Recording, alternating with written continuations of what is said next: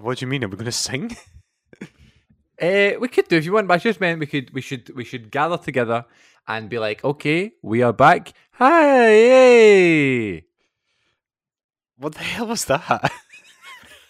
Hi, yay! It's been a little while. It's been a little while. But it's okay. I'm not do you know that? Do you know when Mick Foley's in the ring and he makes that noise? Acha, acha, acha, acha. And then when he became Mankind, he added, wee, wee, wee. That's what that reminded me of. And this is the thing, right? And the bang bang. In the W, I don't know how my levels are here, Chris, but it doesn't matter anymore. In the WWF Warzone game, as well as the player one, you also got this nondescript noise that was just Carassa, Carassa, Carassa. And so one of these days, I'm going to be at a show and I'm going to start a Carassa shot chant. And meanwhile, Mick Foley is going to be in the ring going, bang bang.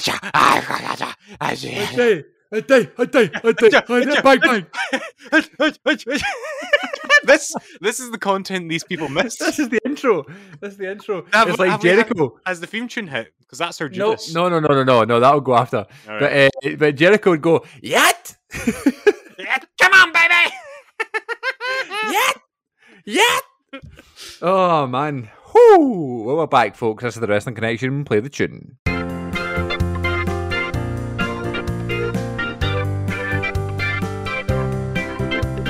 Come on, everybody, it's time to listen in to an actor and a teacher who love their wrestling. No more division, forget those prejudice. The Wrestling Connection is here with Glenn and Chris. Welcome, everybody, back to the Wrestling Connection. It's episode number 70. I believe it was Glenn's wife that made the point 69 was a funny number to end on. We did not do that on purpose. But listen, as Stone Cold Steve Austin said in 2003, he was running hard, he was running long, no pun intended. I mean, that's what she said. 69. And he just needed time. It was the right time, and he was done. We were not done. However, it was the right time for a break. It just happened organically. We were like, we've got busy schedules and stuff. I'll tell you something, man. See this like busy schedule malarkey? I don't think it's for me. Mate, see if you're going to make it as an actor or whatever, I think you're going to have to be quite busy, you know?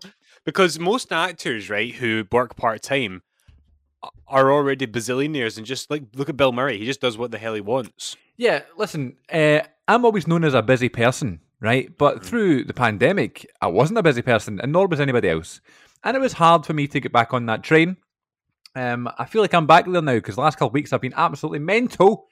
And you know what, everybody? We're here to talk about one of the biggest moments of our whole year and a whole 18 months on this episode, the return edition of the Wrestling Connection. And I just remembered we were going to do our top 5 wrestling returns on this episode, which is absolutely hilarious. Let's do it next week. Yeah, let's do it next week because I don't have my list. And, I want to just take a second, because when you and I were doing 69, I mean episode 69, if you just think about what the wrestling industry was then, CM Punk hadn't wrestled for 7 years. The guy that we would you just call Daniel Bryan was a WWE through and through lifer. Yeah. And the most exciting recent debut was probably Malachi Black showing up in AEW. That was quite a fresh, exciting debut.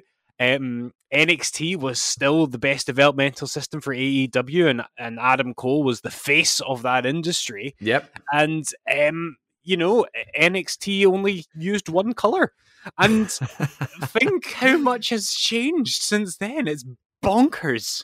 Yes, it's absolutely bonkers. And WWE hadn't toured outside of America since November or December even of 2019.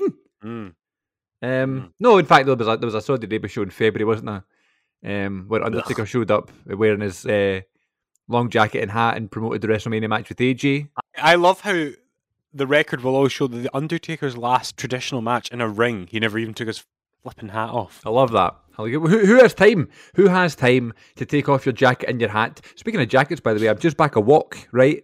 And I wore my jacket. Mm-hmm. Can you believe it? I'm not talking like a jacket like to match an outfit. I mean like my jacket. Like it's autumn time. It's cold outside. I put on my jacket, my jacket. You know what I mean? We're getting that way again, man. The days are fair drawn, and right now, Kate and I are dog sitting. In fact, ever since our dog Luna passed away in June, we have. I cannot tell you how therapeutic it is to dog sit, because you get the canine company that you love, but it forces you to appreciate that all dogs have different personalities. Right. And it's got us to the point that we're ready for another dog now, because we know that we're not going to project Luna onto them, because we're loving all these different dogs for all their weird quirks. And currently, we're on dog sitting gig number 4 of since Luna died, and I'm back into the routine of like taking a dog out whilst I'm getting ready for work in the morning. Yeah. And it's just pitch black, man. And I don't know why I'm surprised, because it does this every single year. You know, for years and years, Chris, you could be sure as SH1T that the Undertaker's gong was going to hit. I said gong, okay, gong was going to hit at WrestleMania. You could be sure that there was going to be like a very, very emotional 5-star match from the dead man. And you could be sure that around this time of year in Scotland, the days were going to draw in. And I know we're going all over the place here, and we will talk about this in more detail, but I just love how the WWE comes back to the UK. Our boy Drew gets back to Scotland, and he had the most miserable Dreich day in the whole of Scottish history for his return. A traditional Scottish day for him and his American compadres to reign supreme in the Hydro. It was because he posted pictures and stuff online, didn't he? Of him doing like the city site, what was it called? The sightseeing city tour or something like that. And it's like the open top. Have you ever done it before? No, I've not, but I kind of fancy it, if I'm honest. It's actually really fun. I've done it a couple times. It's really good. Because there's like pictures of him on www.com sitting on that bus, and it's like raining. And he's like holding the Scottish flag, and it's like, that's just a perfect picture. Yeah. But yes, it was lovely to get back to something like that. And actually, just this past weekend, I was at a concert. Can you believe it? I went to see McFly at the Hydro, and it was just the best time. We had so much fun. And you know the way it was like, I had great seats too, where it was like I was the back row of a certain section, so there was no one behind me, and I was also on the aisle, so I had lots of leg room. Excellent. And tall men like us, folks, if you don't know, I'm about 6 foot and Chris is about 8'17", and we value the legroom, guys, our height. We really do. I can't sit in the back of my mum's car. Like, there's no space. You know what I mean? Like, I need to. Can I be honest? You're the only man I know who's taller than me. Really? Yeah. I mean, I know of other men. I mean, Kali. I'm pretty sure there was a few of them in the Hydro last Wednesday. But Drew is bigger than me. Did you know what I will say as well? See, when we were arriving at the Hydro, and I was like looking for my mate Glenn, and I was trying to find you. I couldn't find you. You said you were wearing a hat, so I was looking for a hat and stuff. But then when I kind of clocked where you were, I was like, he's a tall boy.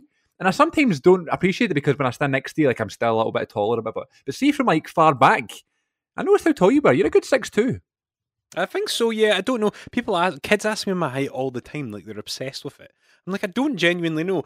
Kate's actually measured me once steady, and it's I think some men get really defensive about their height, and it's maybe more of and it's not just an angry wee man thing, because men who are tall get competitive about whether or not they're taller than mates. I will hold my hands up. You are taller than me, and I'm cool with that, because it doesn't mean jack anything to me. It's not a competition. It's not like, I'm taller, I win. It's like, I remember when I was like 13, I read Hulk Hogan's autobiography. I'm sure that was a good read. He was on the phone to Brutus Beefcake or somebody, or I don't know, and they argued on the phone about whose arms were bigger. Hey, brother, there's no way your arms are bigger than mine. Steady. You mean my arms are bigger than me, dude? You know what I'm saying, Jack? What did about Jack? I don't know who this Jack person is. Do you remember? This isn't funny, but it is so funny. You think, Vince, that I'm the only gay guy? Yes. That was the wrong guy, and I was the right gay guy. Yeah, fine. But I love that, because you know those like clips online and stuff. It was like bloopers from like the early 2000s. I want to know how they were leaked.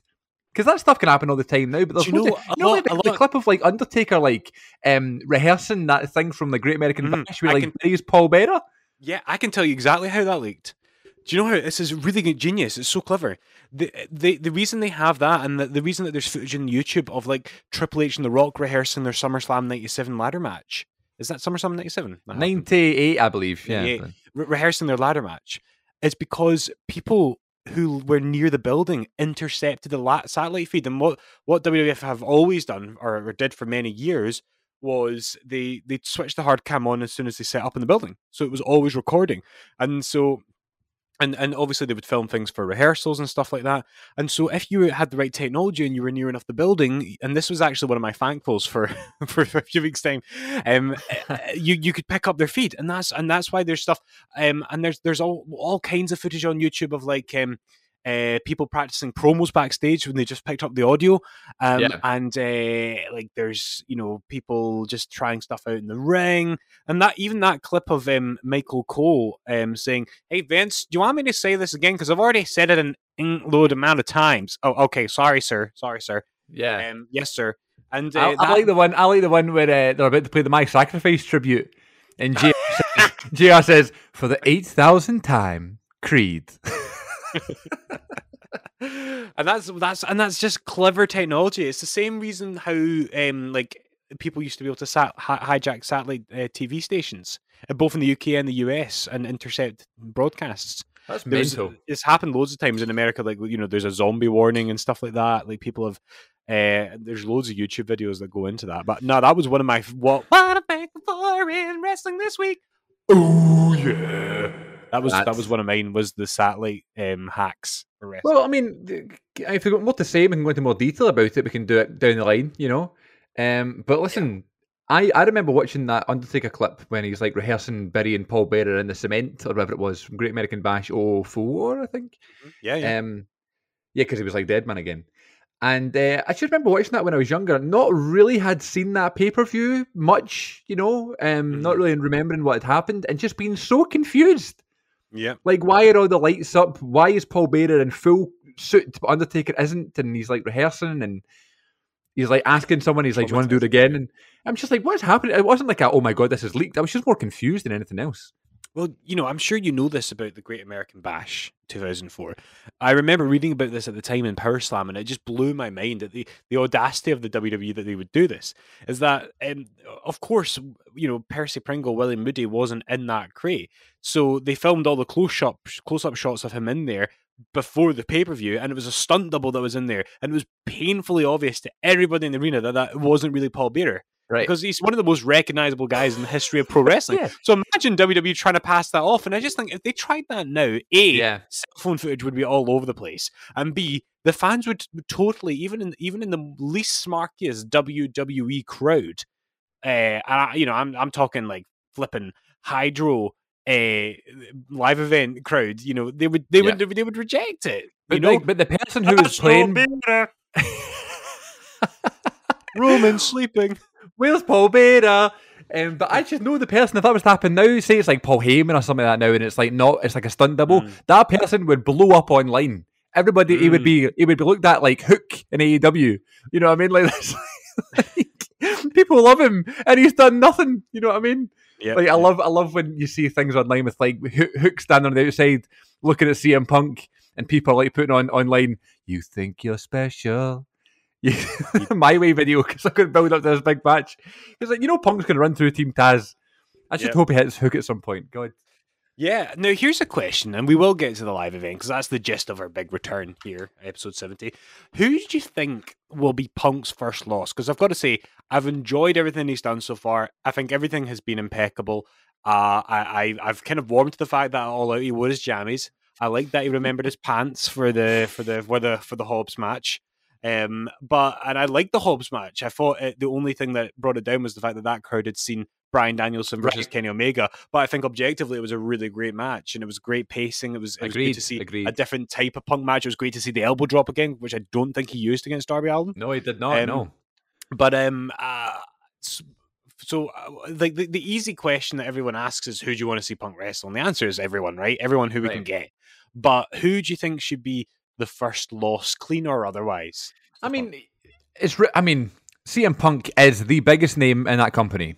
Mm-hmm. So I say he beats 7-8 people in a row, gets the title match, and then Kenny beats him. You know what I mean? Like, I just think that would be a good way to kind of finish it because he is the top star. It's different than Bryan Danielson.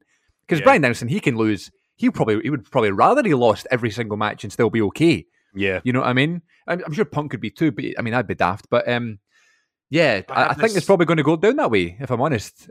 But you're right about the jammies. Yeah. I just feel like I have this idea that in a couple of years' time, let's say the belt's gone from Omega to Hangman to whoever, right? Let's say Punk ends up world champion at some point, right? Which would be cool. Mm-hmm. So by the way, can I just say if he was world champion, I would want him to take one of the studs out the back of the strap like the old WWE champion. Remember when he had the WWE championship? It had one of the studs missing in the back. No, I didn't know that. You know the bits that clip the belt together before they started using Velcro? Before the Velcro. It was like that. And I remember when I went to the live event the same day I met you, the night you wrestled Ryback in the main event, and I was in the second row. I remember seeing the missing stud and marking out for it, but no one else seemed to get it. Anyway, so I was digressing. I had this idea that Punk becomes world champion, he has a decent reign, and he loses the belt to Darby Allin. Yeah, the story tells itself, right? What Full circle, and then Punk loses clean to Darby. And it could be like this downward spiral that Darby's never managed to get over that loss to Punk and this big redemption story, and he finally does it. I mean, that's like New Japan. Yeah. Everybody's crying in the audience sort of stuff. You know what I mean? Absolutely. Then give Punk some time off, have him come back, be an absolute big heel. Absolutely. Yes, absolutely. You read my mind. That's it. And you can have like an evolution of the Punk heel. I don't want the exact 2012 disrespectful that you're disrespecting me heel. I want him to be a different type of heel. I want him to be all you wanted for us it was for me to come back and look what you treated me like and things like that, like a kind of bitter kind of guy. You should totally do that. I think so too. But my God, we need to do a whole episode based on these like debuts and these big moments and stuff that's happened over the past 2 months that we've not really been here. Because I was thinking about this earlier on. I actually tweeted it on our Twitter, which is at the WC Pod. That it's without question that September 2021 has got to be one of the best months in wrestling history. I know. Trust us to take that month off. It's been too much. We've not even too much to watch. We couldn't record. It's been unbelievable. This is folks. We're recording the day 2 days after Extreme Rules. I'm still catching up with the previous Dynamite and Rampage Grand Slams. So I haven't watched Extreme Rules yet. It feels like such an afterthought, but I hear it's good. But to your point, there's been so much. Not only just like good shows and stuff, but big moments, like big moments that we've not even chatted about. So maybe it's a YouTube thing, maybe it's a future episode thing. I don't know. But it was funny. That's a nice wee segue into the show we're going to talk about. But I was looking at old pictures and stuff from like old live events and stuff like that. Just randomly recently, I was like clearing out some space and stuff, and I stumbled across a picture that made me laugh. And I thought I need to tell that on the podcast because we were going to talk about our first live event in 18 months. Right, the last one we went to was in March of 2020, literal days before the UK announced a lockdown. Yep. Which at that point was just a TNA pay-per-view, but then became a real downfall of the whole year. So we went to a show, and Glenn and I on March 16th or something, 2020. It was at the Pavilion Theatre. 2,000 people, packed, sold out. We had a great time. It was very apparent at the time that COVID was happening and stuff. We might not have another show for a couple of months. Little did we know it would have been 18 months, which is ridiculous. And that was fine. So then we go back to the Hydro. It's a WWE show. Glenn purchased tickets for me for my birthday. Very kind gentleman, a great friend. I really appreciate it. And not only was it any seats, but it was third row. We were so close. I should just point out how that happened. Like the show had been, obviously, as many things were, rescheduled like a bunch of times, and I think a lot of people had just opted for the refund because one of the things we noticed when we got in is that there were lots of empty seats. Yeah, for a WWE show, and I think a lot of people just aren't ready. And so the thing that baffled me is that if you go to any WWE live event, not just in the UK but all over the world, the first 2 rows are the VIP seats. That's where you get your meet and greet. That's where you get your wee gym bag full of goodies. Yep. And you pay like close enough to 4 figures for that entire experience. And it's 2 excellent. You get excellent seats. You get a meet and greet and all that. we were like a few centimeters behind those people who paid that much, and we paid a fraction of the price. And for our third row seat, I paid like a punter's ticket. So it sounds like I really forked out here, but I didn't. Yeah, and so I really appreciated of like that, because I would never even look, because it's always like so expensive, you know what I mean? But the fact that there was some available, it was a very wise move to go for that. But just the thought of, like, we always talk about it here, the wee things that we notice, right? I'm sure we're going to get into it. But like walking in and like seeing the ring for the first time and seeing the stage and getting to your seats and stuff, that's always a big thing. So I've got this really cool video on my phone of Glenn walking into the Hydro and seeing the ring for the first time. I'll post it on social media this week. Oh, do that, yeah. And it's really cool. And then I was looking through these old pictures and stuff, and I saw a picture of me from a live event in 2009, right? Right. So this, I think it may have been 2008, but I'm pretty sure it was April 2009. I'm pretty sure it's the one that Jeff Hardy wrestled Matt Hardy in the co-main, and I believe it was Undertaker and Triple H versus Ted DiBiase and Cody Rhodes, right? I think that was the main event. Ted DiBiase and someone else, callback. And yes, so mere days before this event was the first day that I started wearing glasses, right? So I'm known as like a glasses wearer. You are, yes. And for like a little bit before that, I was still in school and stuff, and I was like, God, I'm struggling to read the board and do these things. It's like a distance issue. So I went and got glasses. Maybe so. This event was on the Friday. This was on like the Wednesday, and I wore them to school and stuff. And I was like this novelty, you know what I mean? Like, oh my God, I wear glasses now. Like, what the hell? So I was thinking, oh my God, like I'm going to go to this WWE show at the Braehead Arena at the time, and I'll get to wear my glasses. Like, not that I can remember that I had issues seeing the ring before and stuff, but just it's like a nice wee bonus. I'm going to have my glasses. So I put my glasses in my bag, and I didn't have them on until I got there. I get into my seats to the Braehead Arena, and this is like April 2009. And I go, okay, here we go. This is it. I'm going to see everything in like 4D, and it's going to be like I'm there. And my dad had to tell me that I was there. And I was like, shut up, Dad. So I reach into my bag, and here we go. I've got my head down. I put the glasses on for the first time, and I wait for this amazing moment where I'm going to get like goosebumps and stuff, and I see the ring for the first time. And I lift my head, and all I see is the Honey Monster. And I was so confused, and I was like, what is happening here? I thought this was supposed to be WWE. As in Sugar Puffs. As in Sugar Puffs, right? The cereal, Sugar Puffs, the Honey Monster. And I was like, my dad told me he was taking me to WWE. He's probably taking me to some sort of carnival or something, and I was gutted. But it turns out the Honey Monster was the official sponsor of WWE in Glasgow 2009. So you got to see the real Honey Monster in flesh. That's incredible. The real Honey Monster. The first time I put my glasses on was like the Honey Monster was standing right in front of me. And maybe he always was there, Chris. Maybe he was always with you, and you only could see him with the glasses. Amazing Grace, how sweet the sound that hid a monster from me. I once was lost, but now I'm found. I am blind, but now I see. Chris is beautiful. This is your spiritual homecoming. And I think really there's a little bit of Honey Monster in us all. And don't you just think that on Wednesday in the Hydro, perhaps the Honey Monster was there with us too? I would like to think, because I mean, we were third row. He may have been up in the rafters. He may have been under the ring. He may have had the VIP experience. But I'll tell you what, the Honey Monster, whoever was in the mascot costume, was taking pictures with all the fans.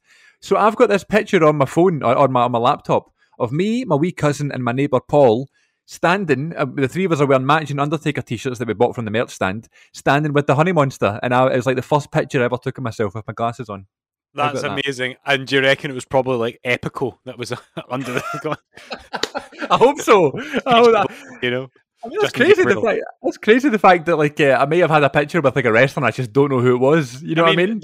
They're not going to hire an external guy just to come out and dress up as the Honey Monster. That was 100% somebody on the main roster who fit the referee or something. Yeah. Oh, we've got stuff to say about referees tonight, don't we? Let's do it then. But I'm going to say, I like to think that this is a thing that spiritually happens in Glasgow all the time. And I just love to think that maybe the Honey Monster wasn't with us, but perhaps up in the rafters somewhere where they were hanging off the rafters. There's some little boy or little girl or whatever just puts on their glasses and they turn around and there's this big horrifying thing that looks like Ric Flair exploded, or sorry, Redacted exploded, Easy. You know?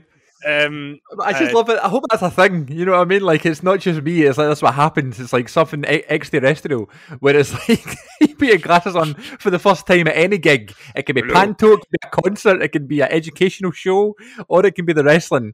And there's just someone in a costume standing in front. That's saying, you know, on my way brilliant. Before I met you, I went to the SECC. a site of a house show that Chris went to in 2002 on the same tour as the Plane Ride from Hell. 2 days before the Plane Ride from Hell. I went to the SECC for a pee, because that rhymes, and I bumped into Wolfgang, NXT UK wrestler, who was just there waiting for somebody, I think. He kind of looks like the Honey Monster. Does a bit. Great guy, Wolfie. Did you say hello? I did actually. Kind of nodded at him and smiled, which must have just looked really weird because there's this guy, this rosy cheeked guy with his glasses on, who a mask, doesn't look like he belongs. Just going, hello. Thinking he was the Honey Monster. I'm not going to go up to him and go, I'm a wrestling fan. There was like how many thousands of them there. But we should talk about the night, because for me, I got there first. It was a very wet and windy day. I took a cab into the Hydro, and it reminded me of an event where I went to also at the Hydro. I think it was maybe that 2015 show where Cena wrestled Rusev. Yes, the aggressive flag waving. Aye, and I went there with Jamie in 2015 because they're like Rollins wrestled Orton in the main event. It was a great show. I remember getting into the taxi and the guy was like, "Oh, where are you going, mate?" And I was like, "Oh, the wrestling, the WWE." And he went, mate, I don't know. I think it's all a big con, by the way." And I just went with it. I was like, "Really? Nah." And so I remember like tweeting at the time, being like, "I'm in shock. This man is telling me that wrestling is a work." But thankfully, this cabbie was a nice guy. And when I got there, I phoned Chris to say, "Listen, there's this huge queue going into the building, but it's moving, so I'm not going to wait in it because I hate when people like jump into queues when they haven't been waiting. So I'm just going to wait for you." And then I got off the phone and I just heard, "All right, Mr. Fraser." Yeah, brilliant. And there was like two of my pupils there in the queue, so I had a quick chat with them and their mum. It kind of almost turned into an impromptu parents' night. And that was fine. About the essays and the homework that you've been marking. They're for a nice time at the wrestling. I know, right? And then I meet you. You acknowledged my height. You acknowledged me. We weren't acknowledging any Samoans that night. I was going to say, acknowledge me. We would if you were bloody there, Roman. We would have as well. I would bloody well would have done. I'm a big believer in booing the heels, but I can't boo Roman Reigns. No chance. So we got into the venue, and do you remember the panic I had about my phone charger? Yeah. For some reason, Glenn brought a phone charger to a WWE house show. And it's like this. It's an extendable cable as well. It's a really long cable. Like I've got it in front of me. It's longer than average, so it's perfect for choking somebody. And you just think of hyper security as the kind of thing some idiot would throw into the ring. I brought it by accident because I had it in school. And I'm panicking, and so we get searched, and I just have it in my hands, and the guy just doesn't take any notice of it. You know that video online of like it's like a meme. It's like a security guard letting people into like a live event or whatever. It's like a concert or whatever, and like the guy, I don't know if he's like an older guy or whatever, but he's like not even checking anyone. like the hands are like grazing like very little, like the side of someone's jacket and stuff, and that he just doesn't care. It's kind of like that. He was like, "Yeah, you've got a charger. Fine, just don't throw it at the ring." Maybe he thinks because it's all fake that there's That's no way right. it could Maybe hurt it was anyone. a taxi driver. Maybe it was that taxi driver. Quite who's possibly got it all getting his out. revenge. And so then I a wee picture. I've just said this in a message. Oh my god, he's jacked. The Cookie Monster's jacked, and there's wee Chris with his glasses on and some really dodgy looking guy. In the I want to know who that guy is. And yeah. Mate, that is definitely that's Hunico, I'm telling you. Or Super Crazy. That's exactly, I bet it was Super Crazy. That was the exact spot that Jinder Mahal was standing in 2013. And I was sitting like right there where that other guy is, and he was like standing right underneath me. Jinder Mahal, future Hydro main event. Yeah. We've now seen Jinder Mahal main event in the Hydro twice. But please carry on your story. And so Chris and I, we get in, and there's like I know you were a bit anxious about going there, and I guess I was too. But I maybe it's because I'm in schools all the time. The crowds didn't really freak me, and being amongst all the buzz in the Hydro didn't really throw me either. So we kind of had a quick glance at the merch and then went for a drink. And I knew there was going to be a chance I was going to bump into kids there, but there was always there's still always this thing that you kind of want to keep your social life and your work life separate. And you certainly don't it's not a big deal if a kid sees me buying a beer, but it's like you still, it's weird, And so it's a school night. I'm buying my one of 2 beers I'm going to have, right? Yeah. And so I'm there, and it's just that literally we buy like a Foster's and a cider for you. And I turn around with both beers in hand, and there's like, Mr. Fraser, enjoy the show. Okay, then. Okay, the game's a bogey. And that actually continued because the next day in school, I had other kids coming up to me saying, I saw you. Here's a photo I took of you from afar. No way! Yes. Oh, man. I know, right? So, but I don't care. I really, like, this is why... I remember when we started this show, there was this discussion. I don't know if it was with you or if it was me and Kate talking about, will it be a secret? Will you use your real name? And I was like, well, I don't know what meshes that sends if I'm hiding this thing that I'm passionate about. I want kids to see somebody taking something that's niche or maybe not the coolest thing in the mainstream of sense and indulging in it. And so be yourself and own it. And so like I want to appeal to that alternative kid, Yeah, absolutely. I know what you mean about the kind of like uncoolness of it, and you don't want to shy away from it because, as I say, I was at a concert the other night. I went to see McFly, right? One of my favourite bands to listen to. Grew up listening to them and stuff like that. Yeah. You were just the right generation, weren't you? Yeah, absolutely. Age range and everything, right? So I, at one point, I went to get a drink for me and Iona, and I went over to the bar and I just ordered drinks, whatever. And then like the guy behind the bar was like, "So, are you a big McFly fan then?" Like really condescending, you know what I mean? Like, who would you mean? Look at you at McFly. And I said, yeah, I do. I've always liked McFly. I grew up listening to them. Still love listening to new stuff. And like, this is like one of the like a bucket list gig for me. Mm-hmm. And then the guy next to him says, "Oh yeah, Chris has always been into a variety of music." And I was like, first of all, how do you know my name? Is I wearing like a name tag or something? Turns out I went to school with a guy. Who was just happy to be working there, Ross, so it was nice to see Ross. And we started chatting and stuff like that, and he kind of backed me up, and I think the guy felt really stupid, like the guy who was kind of being condescending and stuff. He was almost like, also, maybe I shouldn't have said that. How stupid is it? Like, pick your audience. If there's one place that you don't want to pick on people for liking McFly, it's at a flipping McFly concert, for God's sake. Gig. Which that's like a guy at the bar at the Hydro on Wednesday night last week going, that wrestling's all rubbish and fake. I don't know, by the way. Oh, big con, by the way, mate. I think they're having you on. So yeah, let's talk about it because obviously, yes, you said I was a little bit anxious about going. It wasn't necessarily about going to the show because I was really excited, and I had a busy week, as I was saying. I just hadn't really thought about it yet. I had a really busy work week and stuff, and I was wanting. That's like the stress of it, you know what I mean? I wanted to go over the stressful stuff, just like I'm sure you were the same. And then get to like the enjoyment aspect of it, you know what I mean? Like this we've got a night out, we're going to live wrestling, and we've said this countless times on this exact podcast. There's nothing like live wrestling. Do you know what I mean? It's our favorite thing to go see live. We just love it. We can go, we can have a laugh, we can like sit and really take it in, we can enjoy the atmosphere, we can cheer, we can, you know what I mean? It's just the best part. You can go to a cinema or a theatre or something like that, and you can have a great experience. But there's something about live wrestling that just is my absolute favourite, and that's why I'll continue to go for years and years and years. And I'd like to think you would be the same. So it wasn't necessarily I was nervous about going. It was just because like I'd been to the football before. Like recently I went to the football on the 19th of August, and that's 50,000 people, but it was outdoors, you know what I mean? Yeah. So it was like, there's always been this thing, but this is the first time I was in a big room with a big lot of people. I mean, I know it was a very high ceiling, so it was quite well air conditioned and stuff like that, but still just the unknown. But I mean, most people I saw were wearing masks to and from their seats. We sat down just like it would be at the cinema. We sat down, we took our masks off, we put them on to go to the toilet and get a drink or whatever. We played it safe. I did not feel unsafe at any point. It felt just like normal, obviously, because the fact we're so accustomed to wearing masks now, it didn't feel anything out of the ordinary, you know? And my God, we just had the best time. We had so much fun, not because it's live wrestling and not because it's this. I mean, I had great seats and stuff, just because it was like a night, like we had a night out together.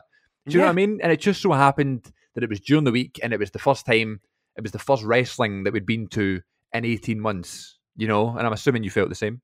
I did, and no better way to do it than do it with the SmackDown brand mostly, which is one of the hottest programs in wrestling right now. It's definitely in the top 2 or 3, and it's, in case in point, I'm kind of jumping all over the place here, but and I want to go back to the kind of before the show, but in that first match, which was the Street Profits versus Otis and Gable.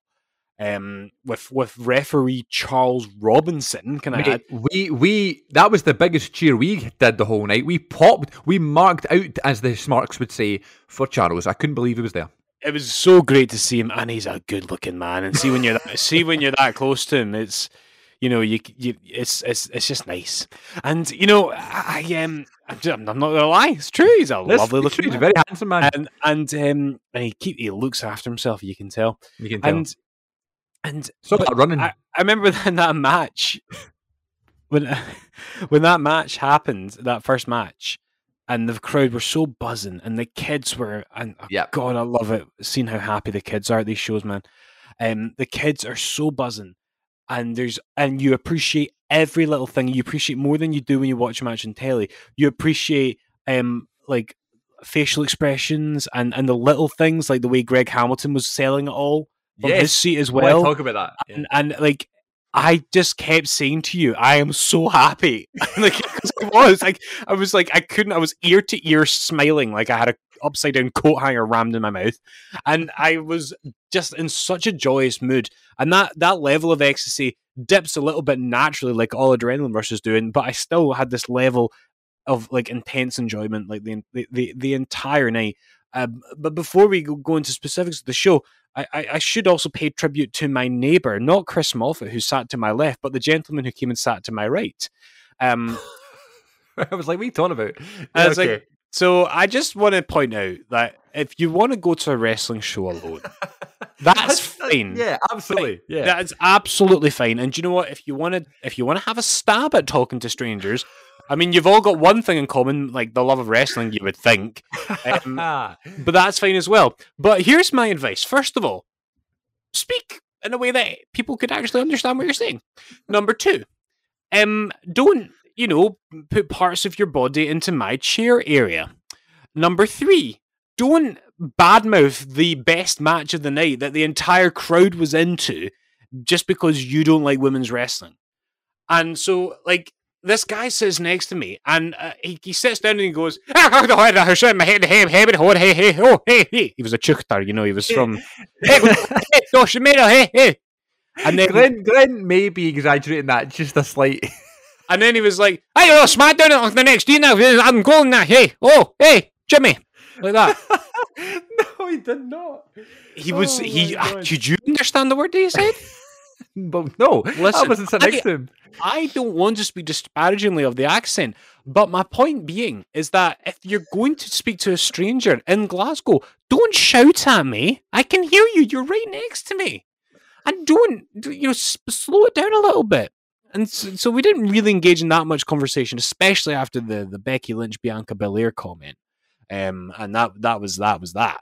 But, so thank you, neighbour, because you gave me a healthy perspective on what a good wrestling buddy is. Yes. And I'm not talking about the stuffed animals here. Was he there himself? I think, well, he did know somebody who shouted on him and he went and spoke to him for a bit. That's right. For all intents and purposes, he was there himself. There's a picture on WWE.com of Becky Lynch in the ring, and you can just see him standing there because he stood up for most of the show, even though he's about 12 foot tall. I know. So, yeah, that's the other thing as well. Like, usually at these moments, I'm more than happy to stand up and cheer and sit down and stuff like that. But I'm also, we're tall people. We like a chair. Like the other night at McFly, I was standing dancing to the great tunes, but, every so often we'll take a wee break. But we also knew our audience as the performers that Glenn and I are. And we knew that right behind us was like a family with their kids. So we sat down for 90% of the show. Because if we stood up, those kids ain't seen anything. You know what I mean? Yep, so it's about reading the room, is all we're trying to say here. We get to our seats and stuff like that, and that's fine. We take our masks off, we're getting comfortable, we're seeing the surroundings and stuff. And we were looking around, like, it was quite, it's not that it was empty, but there was lots of like seats right up the top that were still free and stuff. And I was like, I wonder what's going to happen here, because the show's meant to start in 5 minutes, and there's not many, there's still lots of empty seats.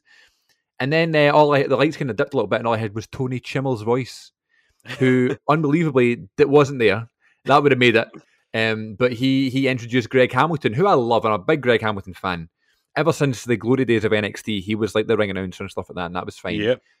But there's also this great video on WWE's YouTube channel of, like, I think the title of the video is literally "Why Greg Hamilton is the greatest ring announcer of all time," and it's like a day in the life vlog of Greg Hamilton talking about how it's really important to have your hair perfect and to have the best foundation on your face and to have the bow tie tied perfectly and things like that. And it's so great. And it was just one of those, I was like, there was kind of wee moments you kind of like fall for someone. You're like, okay, that person's really funny. I really like that person. You become a fan, It was one of those moments. So it was really cool to see him. So that's just another thing we noticed, and we were talking about this as well. It's the wee things like Charles Robinson being the referee there and seeing Jessica Carr, which I think was the first time that a female referee ever refereed a match in Scotland, I think. Like, certainly for WWE, yeah. No, I think you're right. Was she in the NXT show in 2015?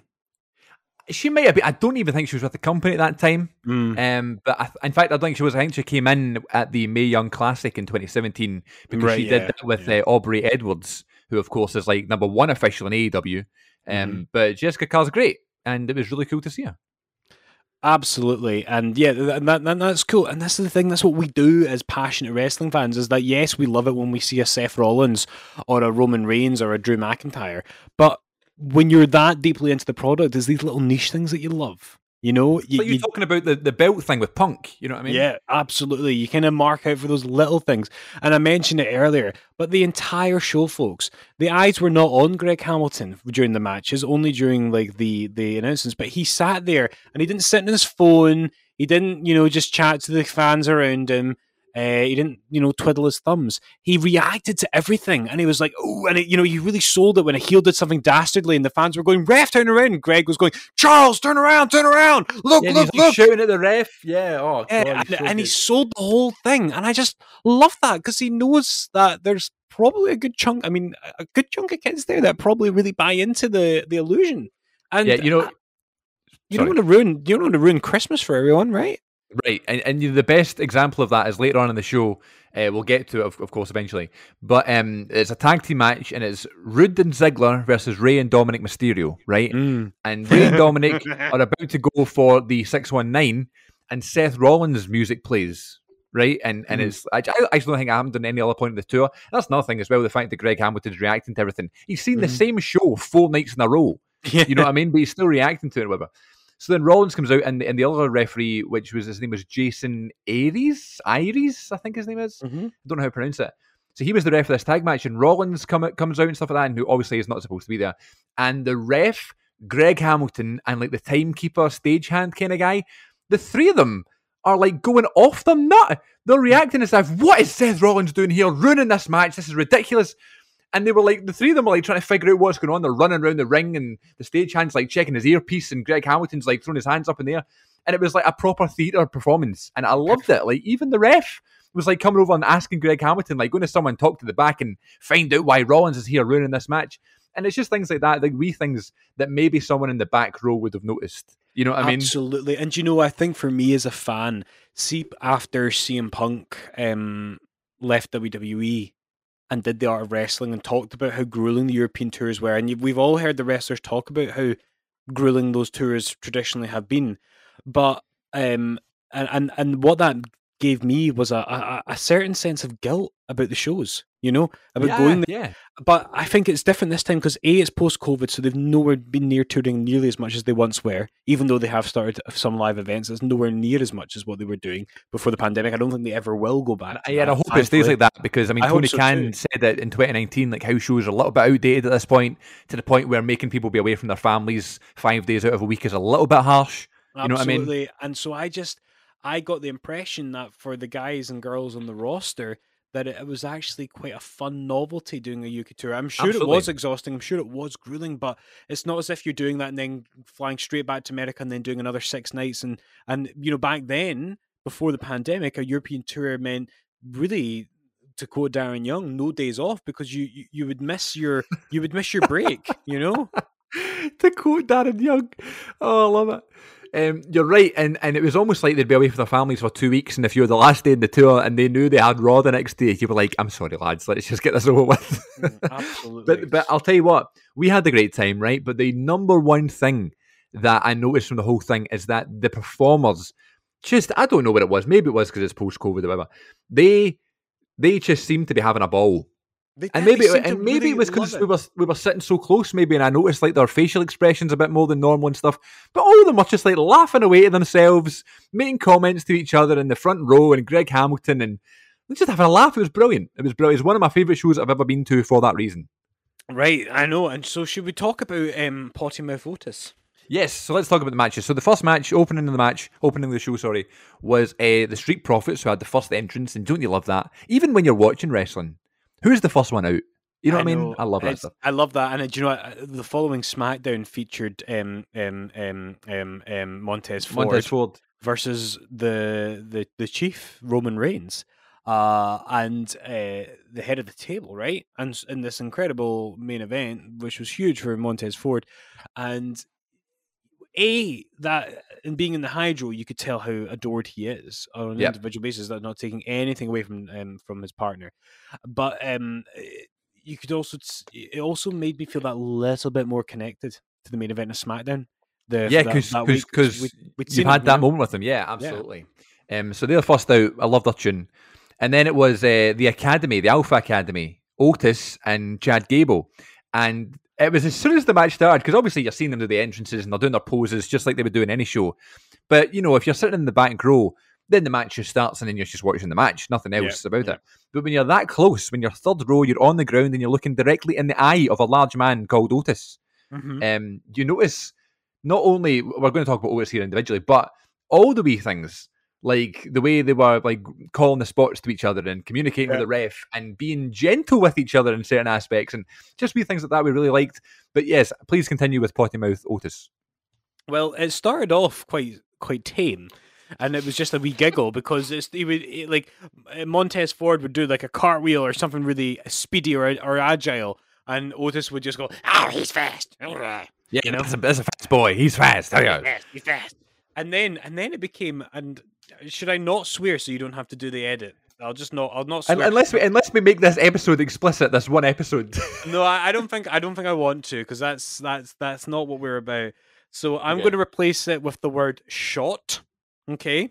There's a word that's a swear word that sounds similar, and I'm replacing it with shot. And Otis went, "Oh, shot, he's fast." He just talked to himself. It's not as if he was shouting it, but he was loud enough for us to hear. We could hear him, and he's like, "Holy shit! Slow him down. He's fast. He's quick." And we're like, Otis, and like, it wasn't just us. Like a few other people. It's PG. Like, a few people around him were going, Otis, mate, calm down. So things like that. It's just wee things like heckling the wrestlers and stuff. That just the things that sit with you. You know what I mean? Like, I know, absolutely. Otis just made me laugh. But that was, and you know what I loved about that match? It was such a panto tag match. Totally. It was so good versus evil, and I'm sure, and I know for a fact because of the people sitting behind us, that like maybe the people were bringing their kids because they wanted to go see the wrestling, and they don't really know much about the characters and stuff. Like, and you might not know who the baby faces are and who the heels are, but it was so obvious in that first match. And it also became evident that night that some of the kids brought their friends who weren't really into wrestling. So there was a lot of people getting inducted to the WWE into wrestling that night. I love that though. We'll come back to that when we start talking about the Mysterios and you know the way, like when you want to show someone like wrestling for the first time, you'd maybe show them like WrestleMania or something. But I just love the fact they brought his pal. You know what I mean? You've never seen wrestling before? Let's pay like 50 odd quid for this ticket. You know what I mean? Fun fact, when I was at Mulgai Town Hall seeing the fake Rikishi in 2003 and the Dudley Boy, I brought my little cousin Kyle, who now is a man in his late 20s, but back then was just a little boy, and he was under the impression we were going to Monday Night Raw. He thought The Rock was going to be there. It's like, where's Devon? Anyway, Dudley Boy. Right, so the second match of the show was Kevin Owens versus Happy Corbin. And I was telling Glenn as well, Baron Corbin went from being, as I used to call him, the human fast forward button. And I got that because Conrad used to call Jeff Jarrett that, and now he's got a podcast with him. Yeah. And it's just that I just love how things can turn around. You know what I mean? Yeah, never say never, man, in pro wrestling. And you talk about epic wrestling returns, you know, Punk, Danielson, Adam Cole showing up in AEW, Edge and Christian returning to wrestling in the last 2 years. The biggest return for me was the return of Baron Corbin's lovely belly button. That's right. So it's Baron Corbin who's now doing this like rich guy gimmick, right? The music and stuff. Corbin comes out, cuts a promo, and says it's great to be back in England. And of course, that like brings heat and stuff like that. Brilliant. Kevin Owens comes out, plugs inside the ropes, which we love. Now, talk about just to digress quickly. Talk about how much it meant to wrestlers. You can feel the sincerity, and I know quite a few of the inside the ropes guys were there that night, and so you feel happy for them because, like, we patronized them so much over the years, and it they feel like our boys, our team, our local brand, and so it's nice to feel to know that this huge megastar hasn't forgotten that he was supposed to come here. You know, it was also like Drew when he mentioned ICW and stuff like that, and then like Finn Balor came out and said it's your cell and things like that. Just like we think, like, they're just having a good time. You know what I mean? Like Kevin Owens is coming out, he can say whatever he wants. He was like, because the story is, everyone who's listening, the Kevin Owens was supposed to come do one night Q&A spoken word show in Glasgow with Inside the Ropes in March of 2020. I think it was March anyway. Yeah. And it got postponed, obviously, for COVID. And so this was his first time back in the country. And not only was it with WWE, but he was like, not only was it like that spoken word tour cancelled, but it was in Glasgow. Mm-hmm. So he came back and you could tell. I mean, Kev's just a great guy, though. Do you know what I mean? And I know there's all this speculation about him, like, not going to re-sign. He's going to go AEW, and I'm sure that's going to be great. And I even said back in the day, if Punk is going to come back, I don't want him in I don't want him in AEW. I want him in WWE where he belongs and stuff. But now I'm like, okay, I don't care. He's amazing in AEW. Yeah, he's Punk. But he's Punk, exactly. And Kevin Owens is Kevin Owens. It'll be Kevin Steen elsewhere. But I kind of want him in WWE. You know what I mean? Like, he's one of our guys. Absolutely. I mean, I like the Kevin Owens character, but he'll be great wherever he goes. If he goes anywhere, you know. But you know. It was good to, and this was another really fun, relatively short, but good guy, bad guy, clear hero here, and that's what I was going to say about his belly button. Yeah, so Corbin took his shirt off, and we I don't know if we were happy or were we? Oh, we were happy Corbin for the belly button. But Baron Corbin has a wonderful belly button, and I just it all started in 2015 when we were at the NXT show at the Hydro, same building. It was a great show, main evented by Finn Balor versus Sami Zayn. Great show. Apollo Crews wrestled Joe, I think, that night. Yeah. And Baron Corbin, I forget who Corbin wrestled. I think it was Neville. He did a random shot. Yeah, that was a cameo because Neville was like the main roster guy returning to NXT. And a guy behind me, because Jamie and I were like in the 8th row or something for that show, and a guy behind me shouted, "Baron, your belly button's pure weird." Now, I don't think that's fair. I think everyone is beautiful, and I think it provokes a bit of a giggle in the audience, and I think it was just nice to see it again. Baron Corbin's belly button was indeed Happy Corbin. So that was fine. And then we had the first half main event, brother. It was Becky Lynch defending the SmackDown Women's Championship against Bianca Belair. And these matches happen all the time. On house shows where it's like the pay-per-view match, they're going to have like a warm-up match on the tour to kind of feel each other out and get their chemistry sorted and stuff. But usually it's like maybe 10 minutes and it's clear victory or whatever. This was a good 20-odd minute match. It was brilliant because you kind of, when somebody's away for a while, you wonder when they come back, can they still go? And for obvious reasons, Becky was away for a while, and obviously, she wrestled very briefly at SummerSlam. It was like a few seconds. So you kind of wonder, is she actually ready to wrestle again? Although now they're saying that she was, ready at WrestleMania, but they chose not to use her. Whether or not that's true, we have no idea. But this was like Becky Lynch of old. Bianca Belair is in her absolute prime right now, and it was a great match. But the thing that really struck me is that the subtlety of the gradual Becky heel turn has really been lost in Glasgow. Glasgow does not do subtlety. So they still thought of Becky Lynch as in 2019, the man Becky Lynch, and she was getting cheered like more than Bianca, which baffles me because Glasgow, out with TV tapings, has this long history of going straight down the line. In 2006 through to 2012, when John Cena was getting booed out of every building in the country, he was always getting profoundly cheered in the Braehead Arena, bar none, no exception. Everybody cheered John Cena. Doesn't matter what. You could have put him up. It was like, it doesn't matter if it was RVD at One Night Stand. If that match had happened in the Braehead Arena, Cena would have been cheered. And it's the same principle. So it really, really shocked me. But, it was still a great experience. Yeah, it was a great match and definitely a match of the night. But what I will say is that I think Becky is probably, other than Drew, the biggest star on the show.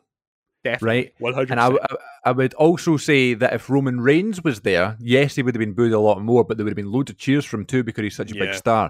And I think it's Glasgow, wherever you're going else in the UK and stuff like that, people are just excited to see you. Yeah, you know what I mean? They're going to boo Otis and Chad Gable because they're less exposed. But we all know Becky Lynch. Yes, Becky Lynch, we love you. And it feels special because she hadn't wrestled on TV, not including SummerSlam, so it does feel like a big deal. Oh my God, we're going to see something that no one else, apart from people who'd gone to the UK shows, had seen. And it was that. It was the first time you and I had seen her wrestle since, before COVID, Absolutely. And, obviously we've seen Extreme Rules now. Well, I haven't, but you have. And so the world now knows what Becky Lynch wrestling looks like, but we got to see them perfecting that. Yeah. And that was I felt honored as a wrestling fan to see that. And I wish Sasha was okay to be on the tour. I would love to have seen Bianca and Sasha wrestle, but you know what? I'll take this any day of the week. Yeah, Bianca and Sasha have just unbelievable chemistry, and I think Bianca and Becky have got really good chemistry too, and I can't wait to see these triple threat matches. That was a great match. It was really one of the kind of better matches that I've seen in a long time live, so that was lovely. Then we had the halftime show. We'll wrap this up quickly. Then we had the popcorn match, as it is usually called. Rude and Ziggler versus the Mysterios, which was lovely, as I said earlier on, interrupted by Seth Rollins. Then the one and only Finn Balor made the save. Teddy Long did not show up, but it became a 6-man tag. Can I just chime in with the fact that it was during this match that two amazing things were overheard by Chris and I in the audience. So before Rollins crashed the party, and we had the Mysterios, in action against Ziggler and Rude, I'd mentioned that there were these kids behind me, little boys who were there with parents, and maybe one or two of them didn't really know wrestling and were just there for the social event of it, which is lovely. Wrestling connects us all. And we just heard one of the kids going, "Is Rey Mysterio the one in the mask?" Think about that for a second. Think about how well known and beloved Rey Mysterio is all over the world. You know what I mean? And absolutely. I know that he was away from WWE for a bit, but come on. But he has an enduring legacy. But my favourite was when Finn Balor came out and everyone was going, woo, that entrance. Yeah. The same wee boy, I think, behind us went, with deadly serious, like, not a joke. He went, "Is that Roman Reigns?" I love that, the innocence of it. And can we just talk about that as well? I mean, there was one point, I was obviously in the opening match, and as you said, like the energy and the excitement was there when Otis was swearing and stuff, and just like the Street Profits were like having a laugh with them and stuff. But just the excitement, and the kids were just going nuts, and like we were just laughing, openly laughing because we were so happy. Yeah, it was. It was so lovely seeing everybody having so much fun together. You know what I mean? Mm-hmm. So there you go. And then the main event we had. Oh, by the way, seeing Finn Balor there after that run in NXT and then seeing him live, so cool. Absolutely. And then the main event we had the Glasgow street fight, and it was Drew McIntyre versus Jinder Mahal. I said in the April or whenever it was 2017 show that I hope this is the last time that I ever see Jinder Mahal main event at the Hydro show as he wrestled Randy Orton. Right before Battleground or whenever it was, or Backlash, or whenever he won the title. And I was wrong because I saw it this time, and my God, I was thinking, wonder what type of reaction Drew's going to get, because like Greg Hamilton was like saying his name earlier on the show, promoting and stuff, and it wasn't like this big overwhelming, cheer. It was like, yay, Drew's here, whatever. But my God, when they bagpipes hit, that was a pop, ladies and gents. And they turned the music up to 11 for that entrance, I love that. I love that. They used to do it all the time, and like Brayhead used to do it all the time in the main event with like Cena's music and Ray's music and Taker's music. It just felt louder. And I just love it. Like someone's turned it up and they went, "That is loud enough." And then when in the main event, they've made it full blast. So Drew versus Jinder in a Glasgow street fight. It was just a simple no holds barred match on a house show. But again, the two of them, they're clearly really good pals. I know Jinder was like at Drew's wedding, just having fun together, having a great laugh. Obviously meant so much to Drew. You could see it in his face. He was getting emotional and stuff. Oh God, it was so cool to see that match. It was lovely. And then, the match was what you expected it to be. It was a relatively quick affair. There was candlesticks and tables, and the fans loved it. Drew's family were ringside, not too far from us, and it was nice to see them sharing that moment with him, something that he hasn't done since before the pandemic. And I feel like we've all followed Drew's journey and his emotional journey since then, and having to go through WrestleMania 36 and being so detached from not just his family but everybody, from the fans, from the WWE universe as we're known. And the celebration afterwards is widely publicized on WWE.com and on their social medias. All the babyfaces come out to have an Iron Brew beer party. I got a giggle out of a guy in the front row when I asked Shinsuke Nakamura to down it. And by the way, you forgot Shinsuke versus Apollo. Oh my God! So I did forgot about Shinsuke and Apollo Crews. That's really disrespectful. So intercontinental match. It was good fun. And so all the babyfaces, Street Profits, Bianca, like all the good guys came out, Finn, and enjoyed Iron Brews. Highlight the show for me, yeah. Highlight the show just because. Which is such a you don't get that on live shows. It's the sort of thing you get when you're there at the house show and you're there like just for the audience. And I don't know if they did that at the other 3 nights of the UK tour. I don't know. It could have just been a Drew call. I actually think the Bianca and Becky match was the main event on the other shows. But Drew and Jinder went on last because it was Glasgow. And yeah, they all came out. Corbin came out again. Kevin Owens stunned him. They all drank Iron Brew together. They cheers the crowd and they were talking about ICW and all that stuff. And then Shinsuke was just something hilarious and wholesome about Shinsuke Nakamura, a Japanese wrestling legend, holding a can of Iron Brew.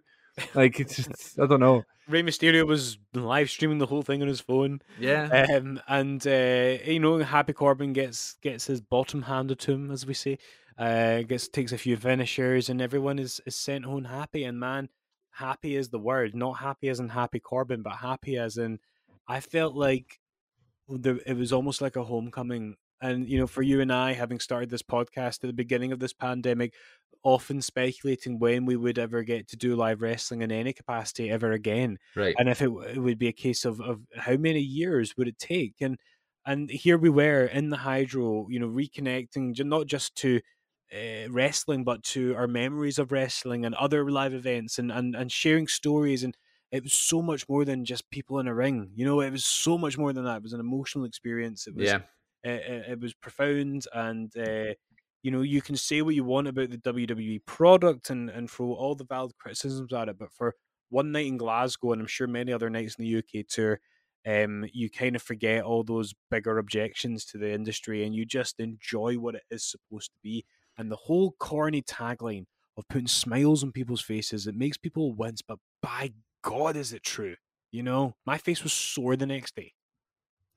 We just had so much fun, and the good thing about it was it wasn't just us that had so much fun.